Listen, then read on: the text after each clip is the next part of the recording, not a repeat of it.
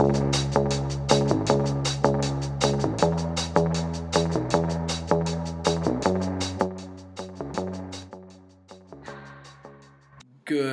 evening or morning, and welcome to Just Goes to Show. Welcome back. This is Ridge, coming back to you with a Premier League preview of the upcoming season. I'm with my partner, duo, other member, Chis.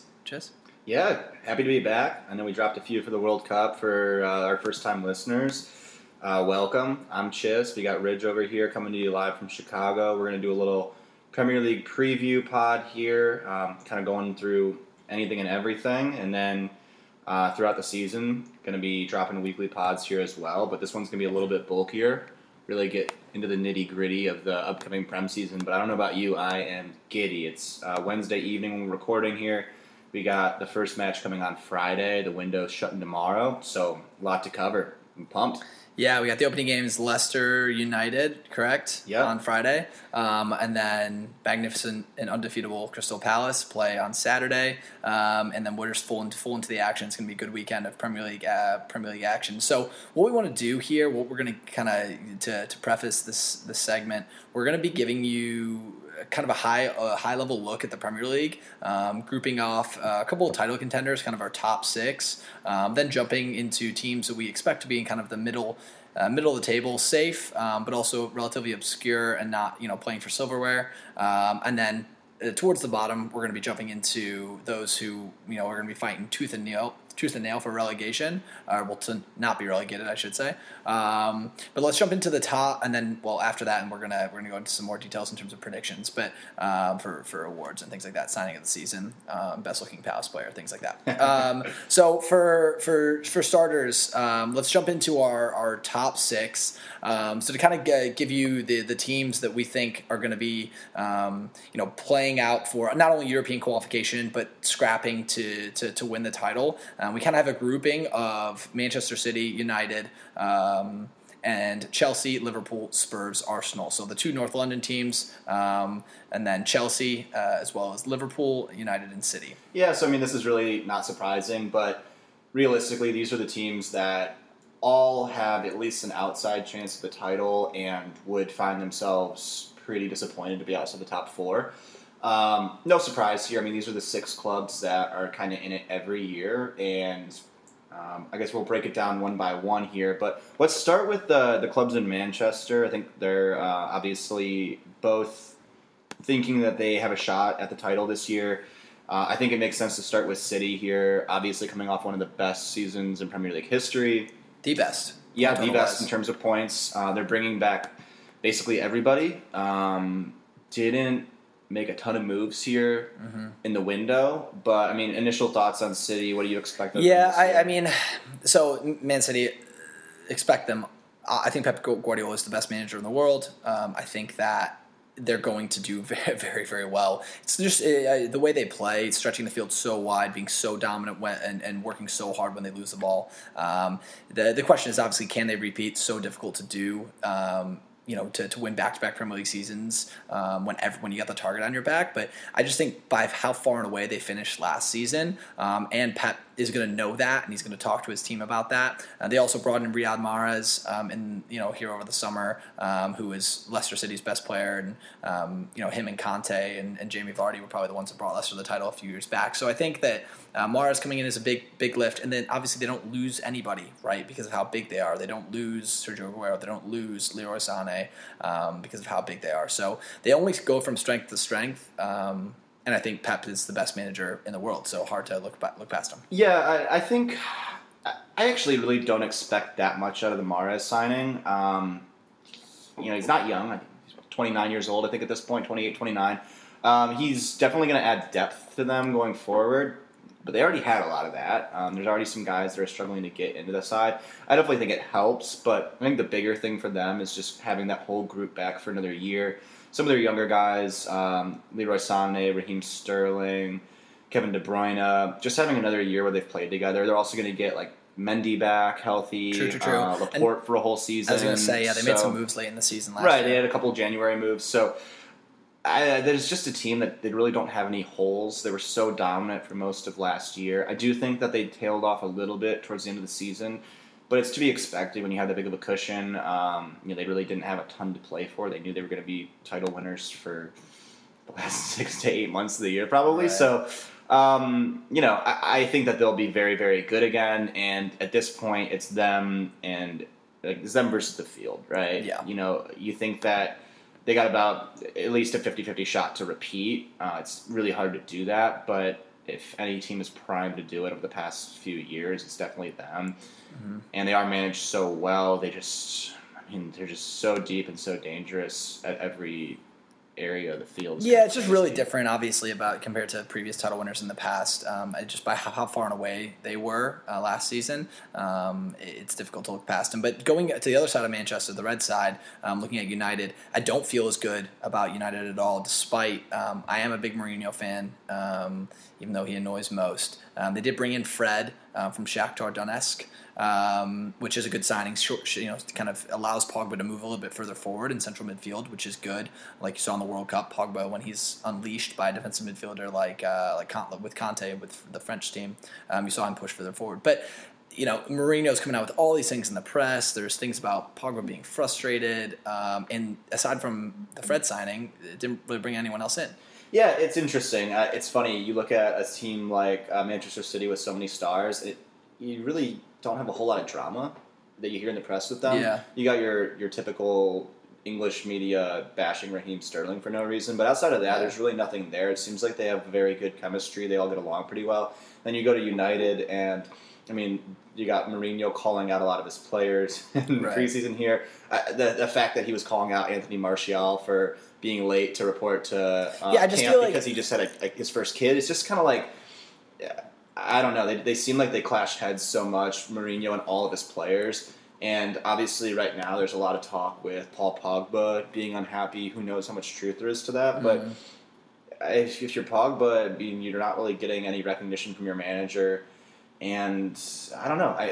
I think that they're going to be good. They have a lot of talent, but it's going to be interesting to see. You also got De Gea coming off of a pretty disappointing World Cup. It'll be interesting to see how he rebounds. What do you think? I just think that United are, with the way Mourinho plays, they're so hard to beat because he does organize defensively.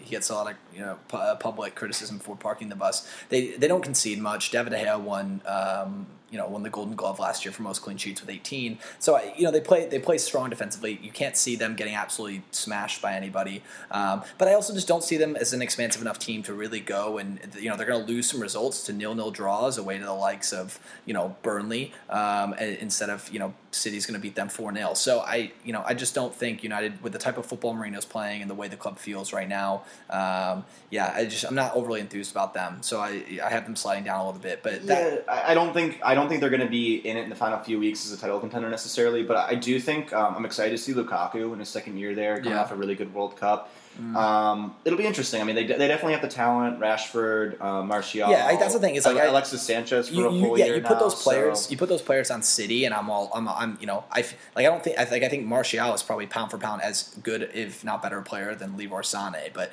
the light in which you view them is totally different. So I agree. So anyway, that kind of brings us to pivoting to some of our London clubs here. We've got Chelsea. Lot in the media right now with Chelsea, with Sarri, the former banker, Maurizio Sarri is the head coach there. He smokes cigs on the sideline, so that's cool. He, I don't know why, but he gives me a little bit of a Claudio Ranieri vibe to him. Yeah, you have a little bit of a man crush on Maurizio Sarri. I'm just really excited because I had a little bit of a man crush on Napoli last year.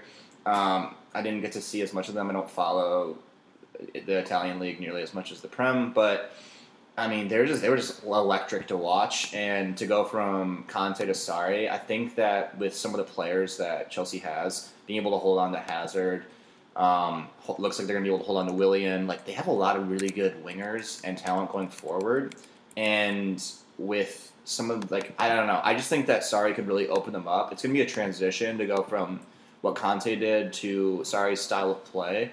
But they're just going to be on the attack. I think they're going to be a lot more fun to watch. And I don't know. I'm pretty optimistic about Chelsea this season. I don't know if everyone else is because they didn't make a lot of moves. They basically signed Jorginho, and then it looks like they're making a late move to get Mateo Kovacic possibly on loan. So a couple of midfielders where they already had some depth. But I just think that last year they really underachieved with the talent that they had. Yeah. So I expect them to bounce back quite a bit. Yeah, and I think Roman Abramovich won't take anything less than stellar from the new manager. Manager of Chelsea obviously always have short leashes, and so Sarri's going to have a lot. I think there's going to be some pressure where Sarri's going to come and have to really change the way they play football, but also won't have that much time, which is kind of the interesting signing. I think you look at the managers who play similar styles, very expansive, a lot of movement, short passes. They generally have a little bit more time to implement their system. Pochettino had years to implement that, and Sarri, I don't know if he's going to get that kind of leash with Abramovich. So, and then I also think there's a lot of drama.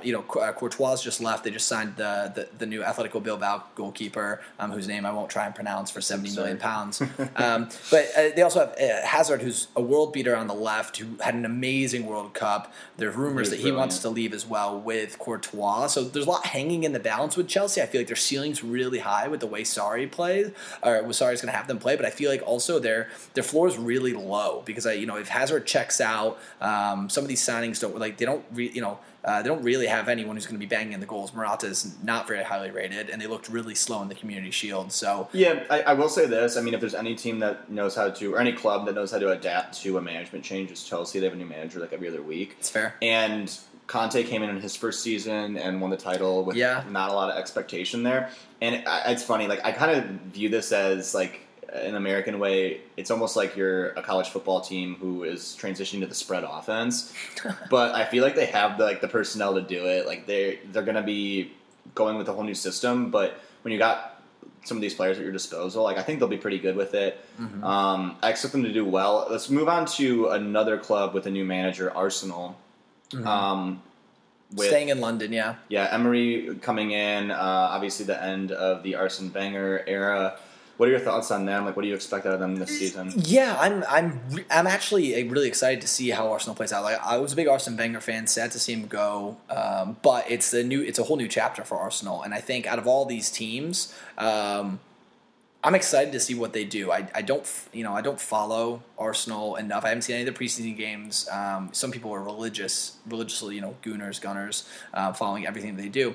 I like Torreira, the new signing in central midfield. He has braces and he plays for Uruguay. Very, very clever tactically, moves well, passes it well, almost like a Jorginho-esque type player. But I'm just excited to see how they play because Emery's coming from a team, coming from managing PSG where they're so dominant talent-wise, and they're by far and away the best team. So even if tactically you get it wrong, you're still okay from a talent perspective. Your talent will bail you out. When you're going to Arsenal, there's going to be 5, 6, 7 if you dip into some of the other teams below them who are equally, if not better, talented as you are. So how are you going to play? And then I look at that team too. They don't really have any wide players. They have Aubameyang and Lacazette with a lot of pace up top, and then some good central midfielders with Ramsey, Mkhitaryan who can move. But I don't know, and Granit Xhaka as well. But they don't have any, no out and out wingers. Yeah, the thing with Arsenal, they didn't really lose much. They kind of shored up their defense a little bit. They brought in Bernd Leno, Socrates, the defender from Dortmund, Lichtsteiner, which is a little bit of a veteran defender move from Juventus. So they brought in some pretty good names to shore up themselves defensively a bit, and it almost feels like. Just because they were so disappointing last year that Lacazette and Aubameyang almost feel like new signings for them. Because neither of them really opened up, and Aubameyang came late in the season, but they just don't have a lot of creativity, I guess. They don't have some of these players that City, United, Chelsea, Spurs do that are guys that are in the midfield that are going to really open up the play. I mean, you're talking about Xhaka and Ramsey, and these aren't really super exciting, creative midfielders that I think are going to make a huge impact on goal scoring. And so it's really asking a lot out of Lacazette and Aubameyang going forward, but I don't know. Yeah, I mean, I just think that, I think that they do have the player, Alex Iwobi is another good name. I think they have enough talent on their team where, depending on how Emery plays and whether or not he gets enough buy-in early on, because these are players who, I don't know how they were feeling in terms of were they wanting a switch from the way Wenger was playing, and a lot of these guys, like Aaron Ramsey, is Wenger's grandson. You know what I mean? So Yeah, is there going to be quick buy-in? How are they going to play? Are they going to play quick? There's going to be a lot of movement. I've seen some tactical lineups and how they're going to line up because they don't really have any wingers, so I think they're going to play through the middle a lot, which is like the opposite of the way City plays. But as well, like, you know, Emery's been a top manager at top clubs. He's a big name, right? He's managed big teams, big players, so I don't think he's going to fall short there. I'm excited to see him get in there, and I'm also excited to see a little bit more optimism in regards to the Arsenal team. For the last 2-3 seasons, it's been feeling like this Wenger out thing. So. Well, it's interesting. Like, as an American Premier League fan, we deal with a lot of Arsenal supporters. Yeah, they're just one of the most popular clubs in the States here, and so it's just been really annoying to hear year after year about how they underachieve and how Wenger's got to go. And so it is interesting. Now they don't have an excuse. Like, they brought in a top manager. Whole new chapter, yeah. And it'll be interesting. I wouldn't be surprised if Emery got them going, but I just don't think that they have quite the same talent as these other teams we have in this tier. So it'll be interesting. Now let's move to two clubs. One of them made a ton of moves, and one didn't do anything. So we got Liverpool and Spurs left. Let's go to Liverpool because they're probably the most exciting team to talk about in the entire Prem right now. Yeah, I hate to say it, but it's really good business. Jurgen Klopp's got that team right under his thumb. He had an absolute nightmare with Karius in the Champions League final, losing that, and I kind of was, I don't know, I was waiting for Klopp to be like, all right, my players weren't good enough. I took them all this way, but he's just been so patient and stuck by his guys, and those are guys who would just run through a wall for him. They do every game. They lead the league in sprints. But they brought in Naby Keita from Red Bull Leipzig. It was a transfer that it was kind of sealed up last year. Fabinho came in to shore up defensive midfield. Alisson, the Brazilian keeper. So huge move for him. I mean, expensive for a keeper, but that's an area. They spent a ton of money. Shaqiri as well. They brought in Van Dijk last season, who hasn't even had a full season there. Xherdan Shaqiri. And Salah's in his second season in the Premier League, and kind of that front three that was so dangerous, the Mane, Firmino, Salah. Now you've got Shaqiri coming off the bench there. Also, Daniel Sturridge is apparently coming back into the fold. It'll be exciting with them. They're a good team. They're really good. They're very good top to bottom. They have a ton of depth, they're going to be probably the most fun team to watch. Yeah, they're going to score buckets of goals. Yeah. Because they're just so exciting going forward. The thing is with them, you think about how they played City head-to-head last year. They were the only team that really seemed like they were on the same level as them. And they just had to be a little more consistent, and their issue was that they played great against the other top 6 clubs. It was that they dropped points to some of the bottom ones, and it was just some defensive weaknesses. You think bringing in Van Dijk for a full year, Alisson. They still got Dejan Lovren there, who came off a pretty good World Cup, though. I think that also Andy Robertson was great last year. So I'm really optimistic. I think they have the best chance to challenge dethrone City here. It'll be interesting to see, but I think on the attack, they're as dangerous as City. Yeah, I think they're very, very gifted. I think it's almost, for me, I come from a kind of a footballing philosophy thought with Liverpool, and I think about the way that they play. They play like Huddersfield tries to play. Right, Huddersfield obviously doesn't have nearly the same talent level, but they work so hard without the ball at their feet, and it's press, and it's lose the ball, get it back instantly. But when I feel like the game slows down a little bit, they're really good, to make a basketball analogy, when you're running the floor, right? But when they got the Mike D'Antoni offense, exactly. But when the game slows down a little bit, and you get teams who really pack it in, when they go up against teams like Leicester, who really get a lot of guys behind the ball, Burnley, I feel like Liverpool always struggles to break those teams down. Their offense and explosivity comes from when people try to play against them, and then they smash those teams. And I think that's why they match up well with City, with City being so dominant possession. So I think that for someone to win the title who plays that style of football, Dortmund made a run of it against Bayern when Jurgen Klopp was a manager in Germany, and I think that you can make a run of the title, but I don't know if you can necessarily win the title. I mean, you probably can, but you've got to really like you've got to take all your points from the bottom teams, and that's what City did last. I mean, everybody They didn't at the bottom drop against table, anybody, they smacked yeah. everybody because of the way that their class and the way they play football. The way they play football, and I think that when Liverpool goes up against these teams at the bottom of the table, the Huddersfields, not Huddersfield, the Southamptons, the Watfords, the Bournemouths, the Brightons, the Burnleys, Newcastle's, like those are teams that are going to need a lot of players behind the ball, and can they? The way they break them play, down they have a this season? vulnerability to them, definitely, but that's why I think shoring up themselves defensively a little bit. I think they're going to be really good. They're going to be a lot of fun to watch. I think that anything outside of the top 4 would be an absolute disaster. Yeah, I mean, they obviously expect to win the title coming into the season. But yeah, I think that they're the biggest challenger to City. And then let's go over to Spurs, wrapping up this top tier here. I don't know. I'm a huge Spurs fan. Over the past few years, I've just basically worshipped Huge Spurs fan. Pochettino. Well, not huge. I'm just a fan of the way that they've done their business and the way they play. But I mean, it's just the same story every year with them. They just don't really bring anybody new. They don't spend. I don't know. Yeah, it's tough because obviously the way Daniel Levy, who's the GM, Levy, quite frankly, I don't care. I don't really like the guy.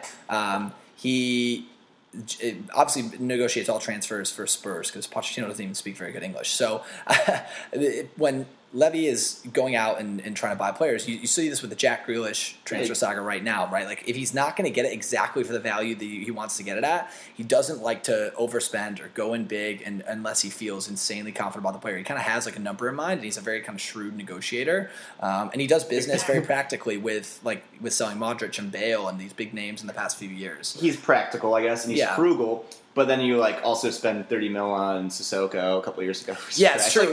Sometimes he's every once in a while, right. Every once in a while they'll do something and it won't work. Or even Eric Lamela has kind of been a disappointment for them. But fair. But I agree. He'll underbid, Victor and if they don't get anywhere near his valuation, then he's just all right, cool, we're good. He's but again, I mean, they have Kane, Eriksson, Dele Alli. That's the thing. Dembele. They're a very, very good team. They're very good defensively.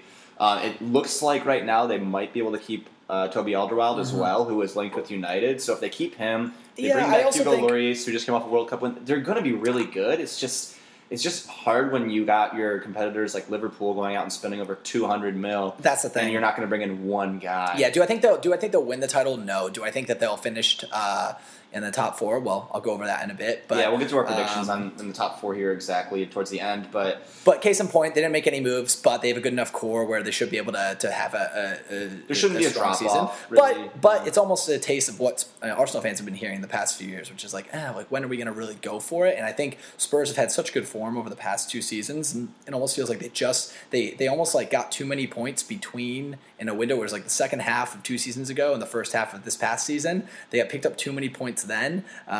Between 2 seasons, where that kind of felt like that was their time when they were playing really well, and with them in the Prem and the Champions League, they just seem like they're 1 or 2 signings away from being really, really good and being a dominant team, and they just don't make them. So I'd be frustrated. As no one behind Harry Kane. If Harry Kane gets hurt or anything like that, right? Really they brought in Jansen 2 seasons ago and then sold him. They just don't have any cover there. But again, they're good. Good core. They should be good. So let's move on. So we'll get to our middle tier here, which we have another 6 clubs in, which is teams that we think, if they play really, really well, could finish inside the top 6, threaten to play in Europe. And they probably won't be battling for relegation. Probably. Hopefully. In this group, we have no particular order: Everton, Leicester, West Ham, Palace, Burnley, Newcastle. So I guess let's start with Everton, because I think most people would agree they're probably that next team outside the top 6. I know you might not agree, but I think most people would. Yeah, I think that Silva coming in, very interesting tenure with Watford. I wanted him at Palace as the manager of Everton. Bringing in Richarlison for over $50 million. Over £20 million is a lot of money, considering he had. Obviously Silva has a relationship with him and feels right. Like that's the interesting thing about it is he played for him last year, so right. I mean he obviously knows his ability, but I just think, I don't know, I think Everton really went for it last season with, signing all of these players, right? Like, they signed Pickford preseason. They made all these moves. Rooney, they picked up Sigurdsson, Keane, Klaassen, and then they signed, in the middle of the season, they signed Walcott. They really went after some big names, and they have kind of a lot of that still on their payroll for the most part, and I think the manager change is needed. Sam Allardyce. It's an interesting shift to go from Allardyce to Silva. It's going to be a transition for sure.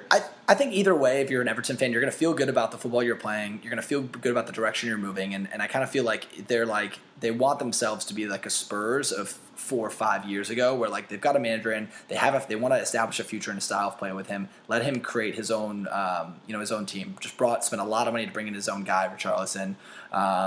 But it is interesting with them. I feel like Everton are in this spot right now, and they have been for several years. I think they're going to probably finish somewhere between 7 and 10, and they really want to be able to crack the top 6. They're willing to spend, but they don't have the players that are willing to come to them necessarily, and so they're kind of in the spot where they'll take some of these top 6 rejects for a little bit overpriced, like a Walcott or someone towards the end of their career, or a Rooney.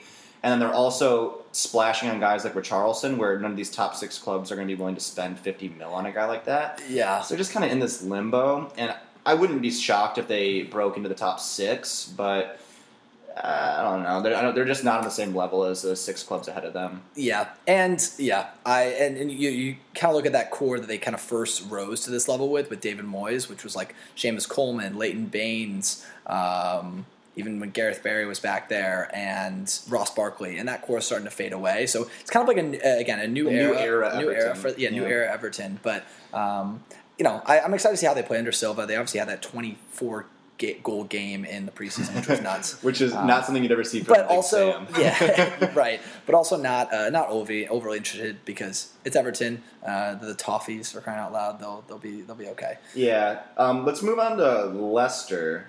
So biggest thing for them probably is losing Mahrez to City. They got a big fee for him. So, I mean, hats off to them. I think they held out, and they still got a lot for him.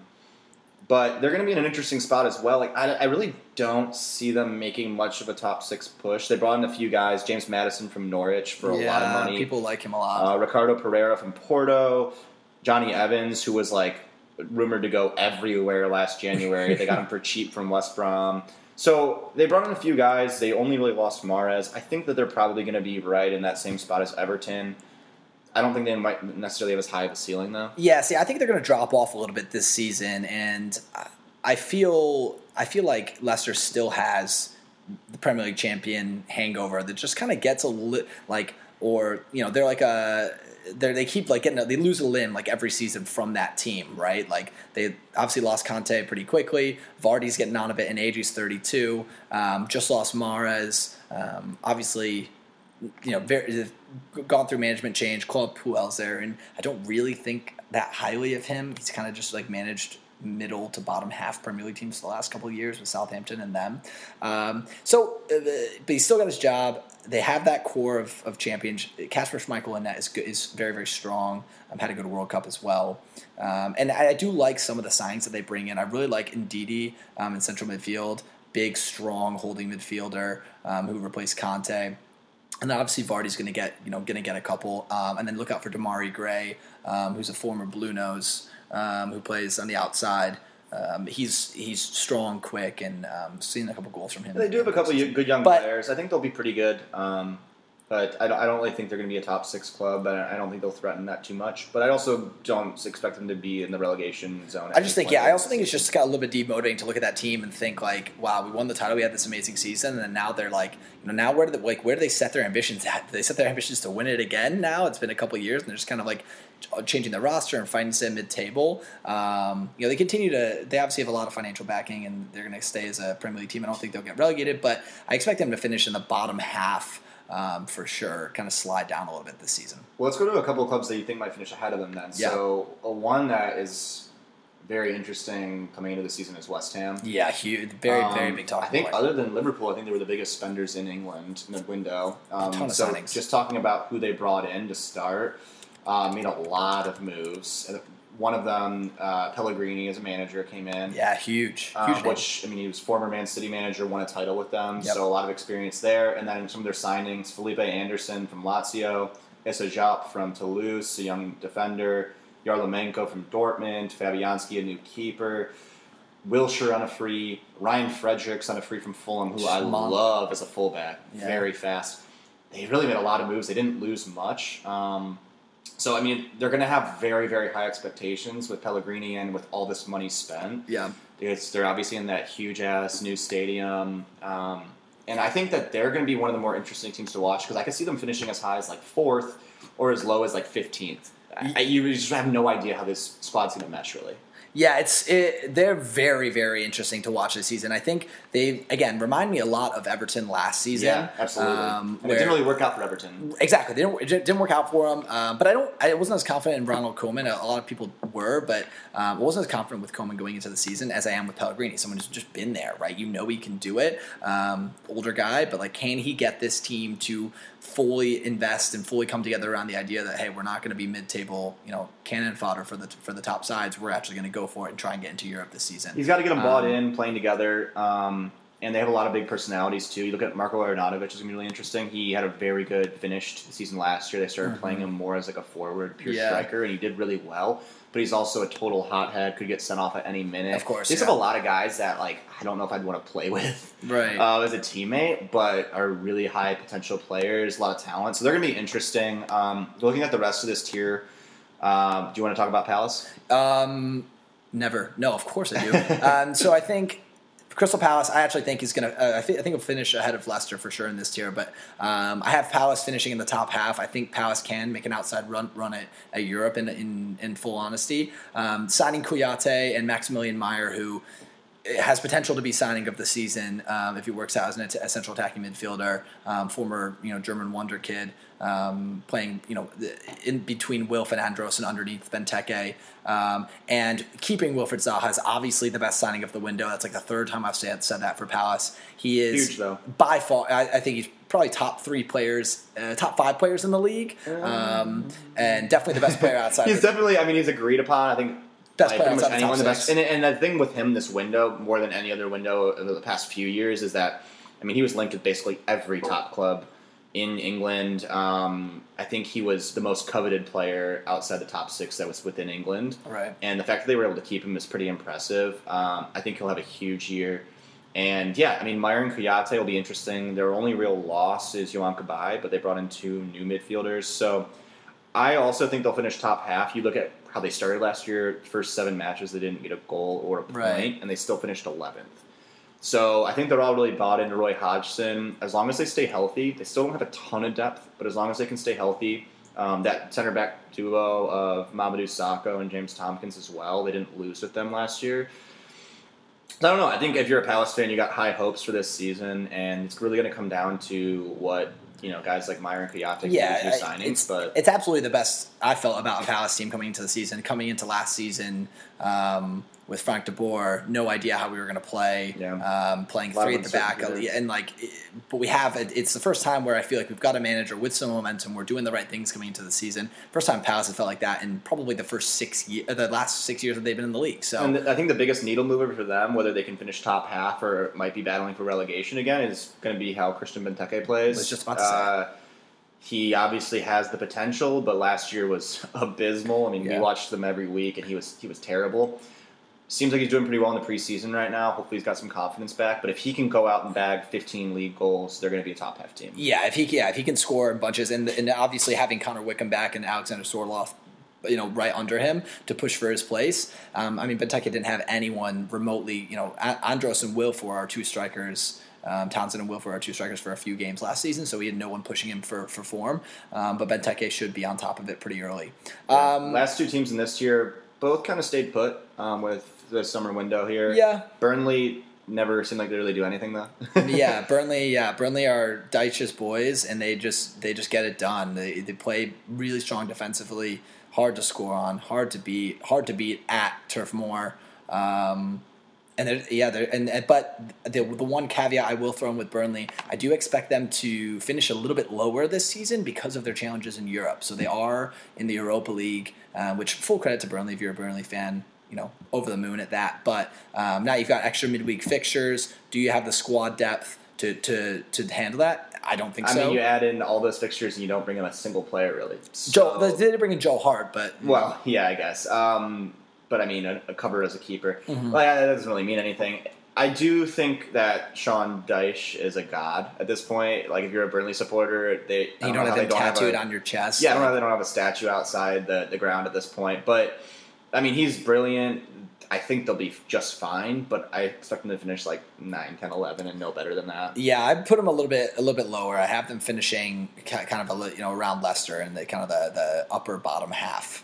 Okay, and really there's not that much to talk about with them just because they didn't make a lot of moves, but it'll be interesting to see how they play in Europe. And then the last team in this tier we have is Newcastle, which is a pretty interesting situation. Yeah. You got Rafa Benitez, a high-profile manager who now for 2 seasons has had a lot of issues with not being able to spend much money. Actually, yeah. There's a huge rift between the supporters and the ownership of the club right now, which just continues to not really be resolved. Yeah, and you look at their squad, they have a lot of talent. They are a team that probably should be expecting to finish top half and maybe challenge for a top 6 spot, but I don't think they're quite there. Yeah, see, I don't know. I think so. Newcastle just they got Kennedy, who they had on loan last season. Solomon Rondon, who I really like, pulled up from that was West a good Brom. move, yeah. And obviously Rafa Benitez is world class. But I do think Newcastle, I think the longer this issue with ownership and fans goes on, the more that becomes a scapegoat for anybody in terms of lack of performance. What Rafa's doing with a tight budget and with the way that they played last season is brilliant. They did great last year. Yeah. But I think that they can continue to play like that, but eventually that's going to get a little bit old where it kind of feels like they're treading water. And I think the longer this issue goes on, you kind of see the floor for them get lower and lower and lower and lower and lower. And then, at any kind of sale, for example, if they start poorly, what are they going to do? Fire Rafa and bring in somebody else? No, the owner's disengaged and not really investing money into the club. You can't really upgrade there. And you can't upgrade either. So if but then Rafa says, my hands are tied, I'm not getting the players, and they're in this kind of standoff. So I wouldn't be surprised if he resigned. He's threatened it several times. But again, I mean, I think talent-wise, I'd be surprised if they're fighting for relegation or fighting to stay up. Yeah. I think that they have the talent and the experience, but it is a tough situation for them. And as a Newcastle supporter, I'd be pretty upset too. But who cares? Anyway, so we'll do this a little bit quicker. We got 8 teams left here that we think are probably going to be fighting in a bit of relegation battle. Yeah. The 2 that I really want to talk about more than any are the 2 of the newcomers, Wolves and Fulham. Yeah. Because they're not like most clubs that get promoted from the championship. Right. We're in this new era now where, learning lesson from the World Cup is kind of the gap, the skill gap that has existed over the last probably 10, 20, and even going back further in time between top countries or top nations is getting smaller and smaller and smaller, right? So you're getting these teams from the championship who are coming up, big money, lots to invest. Wolves, first of all, but we have both of them maybe battling for relegation, but I actually don't think either. No, I think they'll both be fine. Just because they're recently promoted, we had them here. But Wolves, obviously, with their connection with Jorge Mendes, the Portuguese super agent, owners are good friends with him. Have a lot of Portuguese players, Rui Patricio they brought in, and João Moutinho in the middle for £5 million. They also have Ruben Neves, former Portugal under-21 captain, who was a part of their side last season. Some concerns about Connor Cody in central defense, former midfielder, switching to defense. Can he handle Premier League forwards? But they've made signings. They made strong signings, and they seem to have a bit of a pipeline for going and getting good players, especially Portuguese ones. It's pretty wild, yeah. And then we move over to Fulham, who are not really in the same situation, but another team that just came up and we don't really expect to go down. They made a bunch of signings. Yeah, they're insane. So they brought in, they had Alexander Mitrovic on loan last year, but they made him a permanent signing. Alfie Mawson from Swansea, defender. Jean-Michael Seri, who a lot of big clubs are going after. Barcelona was linked to them, yeah. Yeah. Andre Schürrle on loan. There's a lot of guys on here that you would, recognize names, and you don't really see that coming up from a club getting promoted. And then on top of that, too, they were able to hold on to Ryan Sessegnon, who's one of the most exciting young players in the world. English, and then also were able to re-sign their club captain Tom Kearney, who was really, really good. I saw them play towards the end of last season, and they're electric. They run all over the place. I think that they're going to be really, really good. I think both Fulham and Wolves could finish right around 10th, and it wouldn't shock me.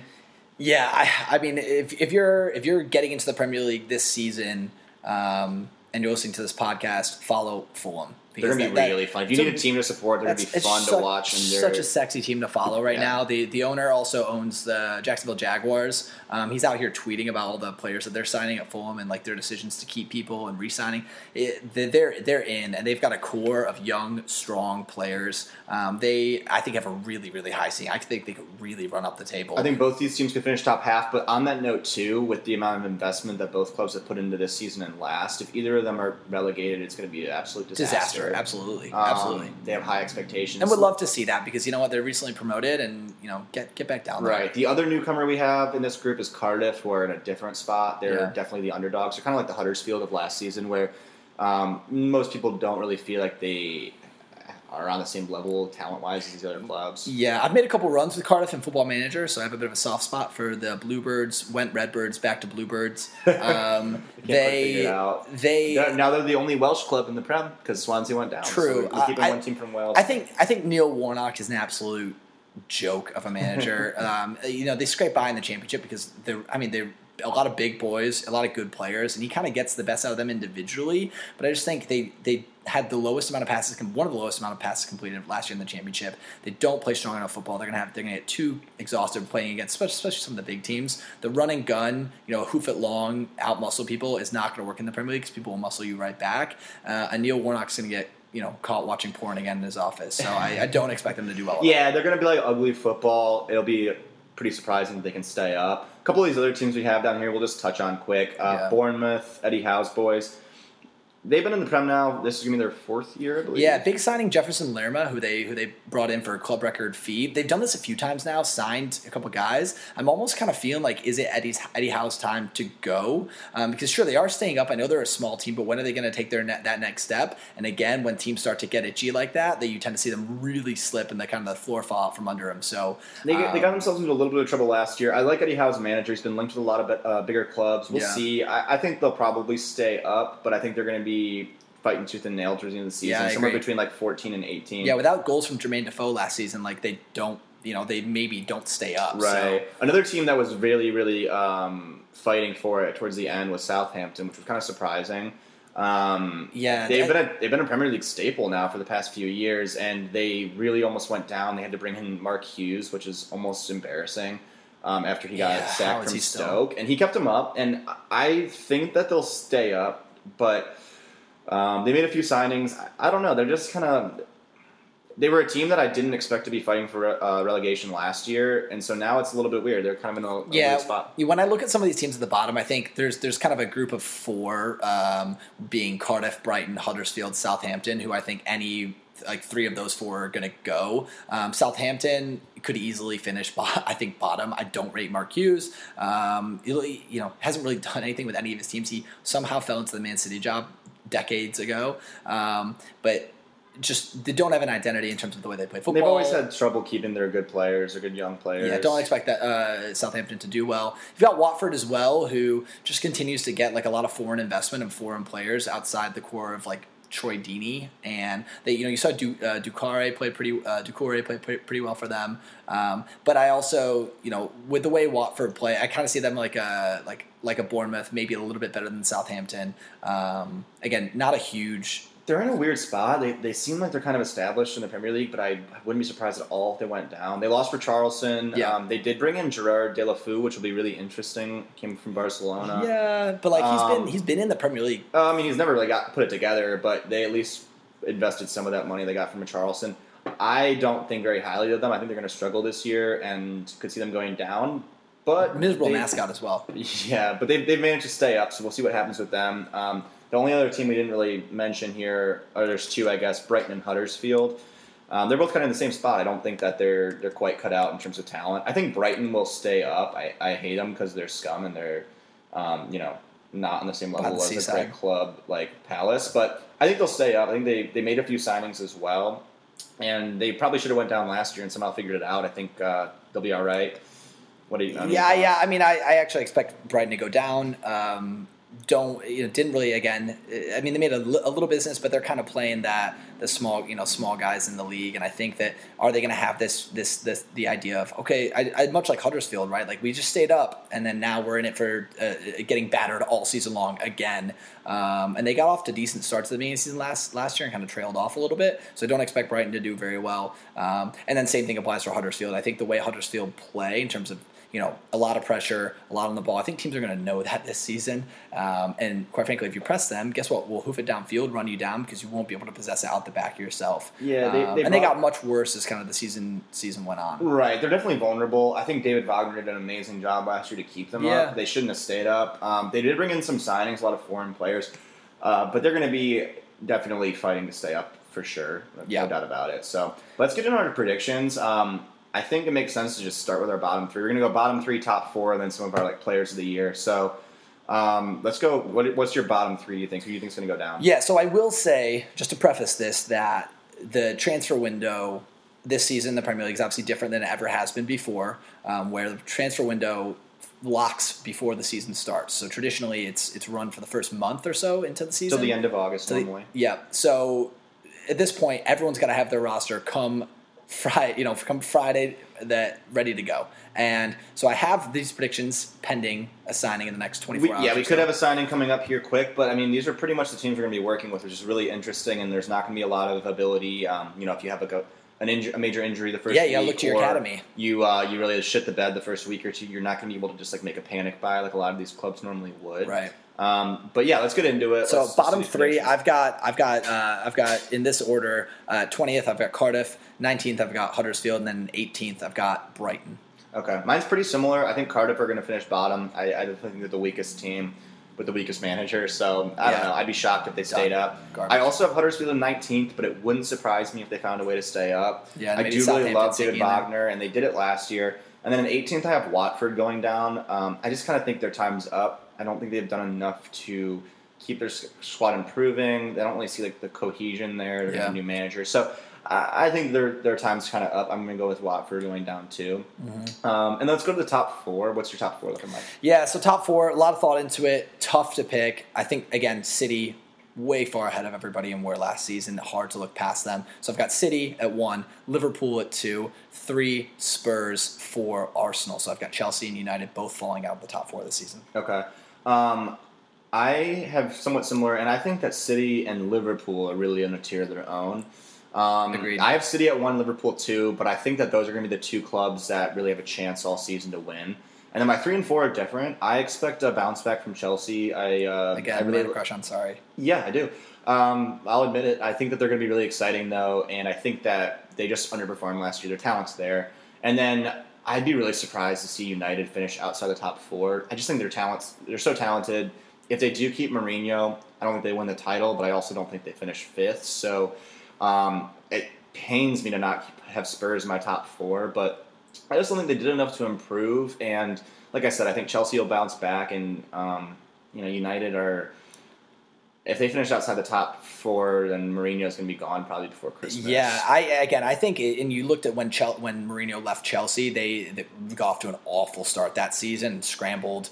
People were like, what if Chelsea go down, defending champions? Yeah. But I think you've kind of seen this with Mourinho. After a couple of years, he kind of peaks early in that first year or two, and then after a bit, it's like, what's going to happen over time? And then he just ends up moving on before it gets bad. So I have them outside the top 4, and then with Chelsea, I do think they could sneak their way in there. I guess I wouldn't hate to see them, and I would love to see them playing good football. But in terms of the changing fundamentally the way they play so drastically, with the personnel they have, I don't think they have a good enough center forward to do that. So have them falling out the top 4, because I do think Spurs' core is just too strong. They've been playing so well the last 2 seasons, picking up so many points. And then I've got Arsenal at 4 because, you know what, Unai Emery, I don't know what it is. I just feel like this new era, this breath of fresh air for Arsenal, and the shirt-up defensive moves they've made can actually help them sneak into the top 4. Yeah, and again, I think when it comes down to it, the most interesting part of the race towards the end of the season, I do think that City and Liverpool will be a little bit neck and neck, and then I could see there being like a 10-point drop-off from 2nd to 3rd. Yeah, but I same. think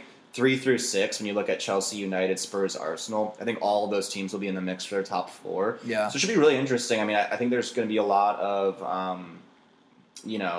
like the last couple of weeks of the season, there's going to be a lot of movement between these clubs. And I think out of any of those 6, the only team I don't think really will finish top 4 would be Arsenal. But you're right. I mean, Emery, they definitely have some talent. It's just, I don't know if they have enough as the rest of the other 5 clubs up here, but we'll see what happens with strangely that. optimistic with that Emery side. But transitioning over to our individual awards. So we've got some preseason awards: Player of the Year, Young Player of the Year, Goalkeeper of the Year. Basically, who we think is going to stand out.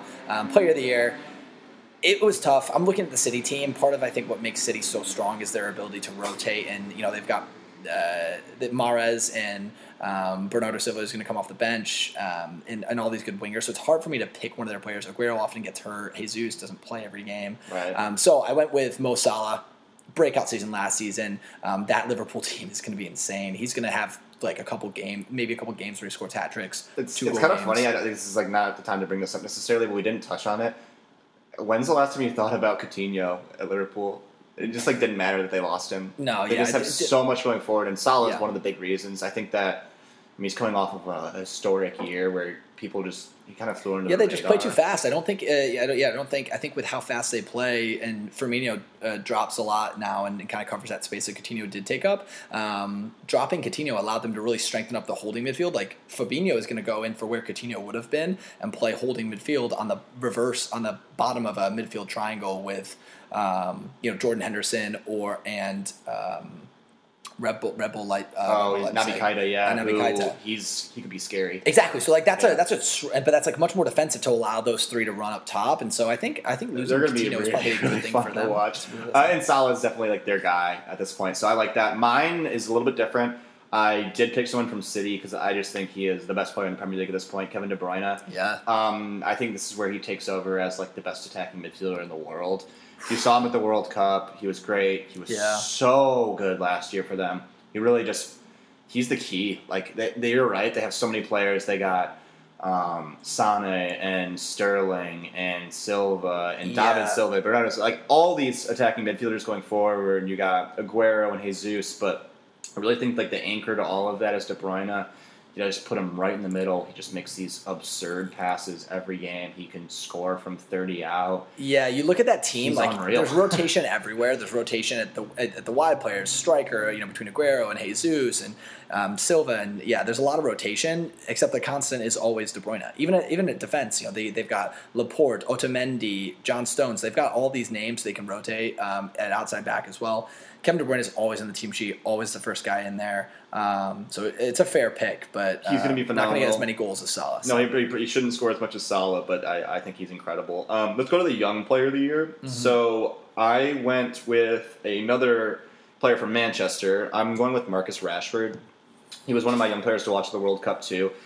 It really just comes down to how much they let him play. That's the thing is I would love to pick him because he's English. I think he's he is their number 10. They gave him the number 10 kit this year. So I think he's probably going to get. I think he's insanely talented. I would actually love if he won. So I love that call from you. I'm huge into him. I think he's a big part of the future of England. He's incredibly fast. I mean, he's a guy that can take free kicks for them, play in the wing. I think he can play as a pure striker. So as long as they just give him the reins, it's a little bit of a shame. I just don't think they will. I think that's the thing. I don't think that they will. I think that there cannot be a player on that field who has a bigger ego than Jose, and that's probably the clash with Pogba right now. And I just don't think that Rashford's going to get enough consistent playing time, given the talent they have there to rotate in Mata, Martial, and other wide players that they have, and Lukaku dropping into space. Well, on that note, I could say the same thing about your Young Player of the Year. Well, my Young Player of the Year is Leroy Sané. He actually won it last year, so I expect him to do what Dele Alli did 2 years previously. So Dele Alli won it back-to-back seasons, and I just think Sané, well rested after the summer off, not going to the World Cup controversially. He's again totally focused on his club football with Pep, and I think he was very, very good last season. Won it, and I expect him to do it again on the team. He's gonna have more goals, I expect, than any player that's under 23 years old. So I think it's a great pick. I love Leroy Sané. I'm still 3 months later in disbelief that he wasn't on the World Cup squad for Germany. He's phenomenal. The only thing I worry about him is the same kind of idea with Rashford. I mean, they have a lot of talent in the same type of position, and he might not be playing every match, so that could definitely hurt him a little bit. But if you're just basing off of talent and ability, I mean, I think those are two of the best young players in the Prem. So if not the world, yeah. Yeah. But transitioning over to goalkeeper of the year, this one's pretty I guess swift because it's not, goalkeeper of the year is the award we went with, not the Golden Glove. So Golden Glove goes to the most clean sheets. We picked just who the hell do we think is going to be good. Yeah. I went with Bird Leno. Again, this Arsenal team, I think that Leno's signing that they went and got right when they got Emery. So clearly there's some positive emotions towards Leno. Kind of reminds me of Jens Lehmann when he first came to Arsenal during that Invincibles team. And good young German goalkeeper. I expect him to kind of be like the next Manuel Neuer almost. It's kind of a hot take, but Bernd Leno. Well, it's funny they spent $20 million on him. How much would Chelsea like to get that right now? That's the thing. He was going to leave Germany. He was in contract was coming to an end. But I think he'll beat out Petr Cech for the starting job. Petr Cech's too old now, and Bernd Leno actually knows Petr Cech from back in their days in Germany, so get a little tutelage as well, kind of keep his head on straight. I think he's going to be really good. Yeah, so my pick's kind of like riding the bandwagon still. I'm going with Jordan Pickford. And, I mean, obviously coming off a hot World Cup, it's a pretty easy pick to make, but I think that Everton's best move was being able to hold on to him. He's phenomenal. He's very young. He's already a leader. He's a great shot stopper. He had a good year last year, and I think he's going to come back and light it up. His only critique is he's a little undersized, but I don't think it matters that much. And the thing is, I definitely don't think he's going to win the Golden Glove because Everton are sometimes rocky defensively, but he makes up for a lot of that. And so in terms of just who's going to be the best rated goalkeeper of the season, I think that it's him. Fair. And then let's go on to, we got a few left here. We go to signing of the season. You're going to make fun of me again, but I'm going with Chelsea, Jorginho. And it's like a little duo. They're a couple that came over from Napoli to Chelsea, but Sarri has this system, and Jorginho is the centerpiece of all of it. It's just a small central midfielder who had the most completed passes out of any player in all of the top 5 leagues in Europe last year. He's been compared to Andrea Pirlo, just a small midfielder who's a brilliant passer, keeps possession, and I think it's going to be huge for them to have him in the middle anchoring that. They got him for a little over $50 million, I believe. So it's expensive, but that's really their only move, and I think he's going to be huge for them this year. Yeah, I mean, he has to be for them to find any success, right? And for my signing season, I went with Felipe Anderson for the Hammers out there. But I picked him for a couple reasons. One, I think he's explosive quick, very, very quick. If you watch him, you guys will all see him this season, very, very fast. And he reminds me a lot of newcomer to the Premier League last year, Mo Salah. Their games are very similar, very fast, quick on the counter, decent with both feet. They're not going to score 30, 40-yard curlers, not big, massive, powerful wingers like a Marko Arnautovic or something like that. They're a little bit undersized, smaller. They both got curly froze, and they're fast. So Felipe Anderson on that West Ham team, they paid a lot for him, $45 million, a little bit north of that. But I expect him to be a big breakout attacker. I was looking for him to actually go to one of the bigger clubs, but I think he's a top 6 talent. Yeah, I think it was a little bit of a coup for West Ham to get him. For sure. And I like that pick as well. So we got really just got 2 awards left here. So we're going to go Manager of the Year, and then we have a front office ownership type award. So for Manager of the Year, again, you're going to make fun of me again, but I went with Sarri, and it's just because I think that he's going to bring the reins into Chelsea here. I think that City's going to win it again, and so I don't really see a need to give it to Pep again, even though he's probably the best manager. Yeah, Manager of the Year. If Liverpool win, it will go to Klopp, but I don't think they will. So I'm going to go with Maurizio Sarri. I think that he's going to really light the Premier League on fire with his style, or he's just going to crash and burn. So fire either way, but. Yeah, I'm going to go with that. Yeah, I got Unai Emery. Again, I have this weird optimism towards Arsenal. I'm looking at them shoring up defensively and having this breath of fresh air. I think everyone's eager to have him do well. I've said my piece on that. But I also think Pep's the best manager in the year. And if anyone, I think he's pretty much a surefire to win this. But if I'm going to pick someone outside of Pep because he's in a world of his own, I'll go with Unai Emery.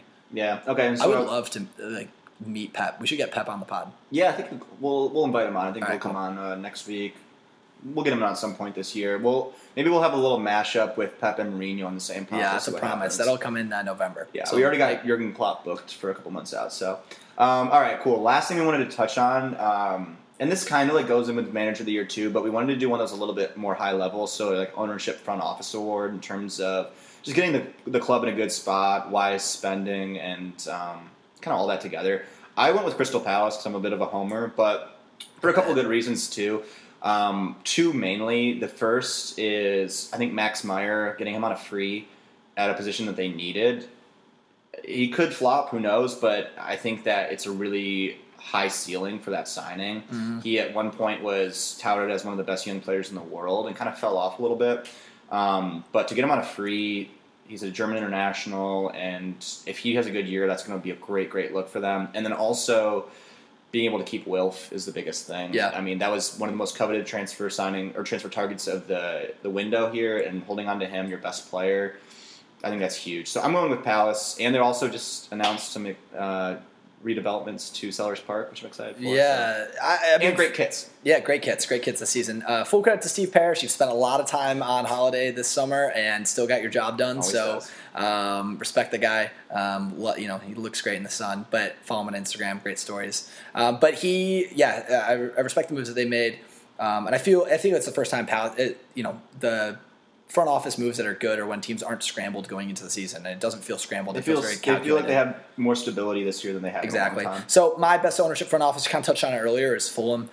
Fulham are coming in with steam into the Premier League that actually feels legitimate. A lot of teams just come in kind of guns a-blazing, and then kind of those guns kind of die down a couple months into the season. Fulham, the fact that keeping Sessegnon has just been so matter of fact. And there's never been any massive rumors with him leaving. Signing Kearney, their club captain, to a new deal. Keeping their manager, knowing for a strong attacking sense of football. And then also going out and getting Schürrle, Seri, Mitrovic, Mawson, making sure Mitrovic stays. They're good, and they're going to be really good. Yeah, I think it's a testament to the morale in the dressing room and within the club in general. There's just a lot of optimism there. Yeah, I mean, like a guy like Mitrovic, he's a big name. They got him on loan, and to be able to come back and put up enough to make him want to come back permanently. So guys like Tom Kearney and Sessegnon could have pretty much went anywhere in England if they wanted to. So I think it's just a testament to not only their manager but the club in general. Like I think there's just a lot of optimism and good vibes within Fulham right now. So I like that pick too. And then the other one, like honorable mention, is probably Wolves, but we'll see what happens with that too. Yeah, who knows? They could. They could just get relegated. They're just going and crazy. Go. Yeah, who knows? I have no idea what's a lot of. I don't think they speak. They speak all Portuguese. They must in they don't feel English at all in the clubhouse. Yeah, yeah. That's it for all of our awards. So, anything else on your mind, like coming into the first weekend here? Anything you want to hit on? No, in regards to the rest of the pod, this is probably going to be our longest discussion. Getting the whole every person in front of you. Expect to keep things much simpler in terms of recapping what's going on, major headlines, and then some anticipated what our anticipation is for some of the fixtures coming up week over week for the rest of the season. So keep an eye out for Just Goes to Show. We'll be dropping something next week, recapping this opening weekend, doing a little preview for week 2. But go ahead and subscribe, tell your friends. Appreciate you listening. And that's about it for now. Just Goes to Show. Everybody's human.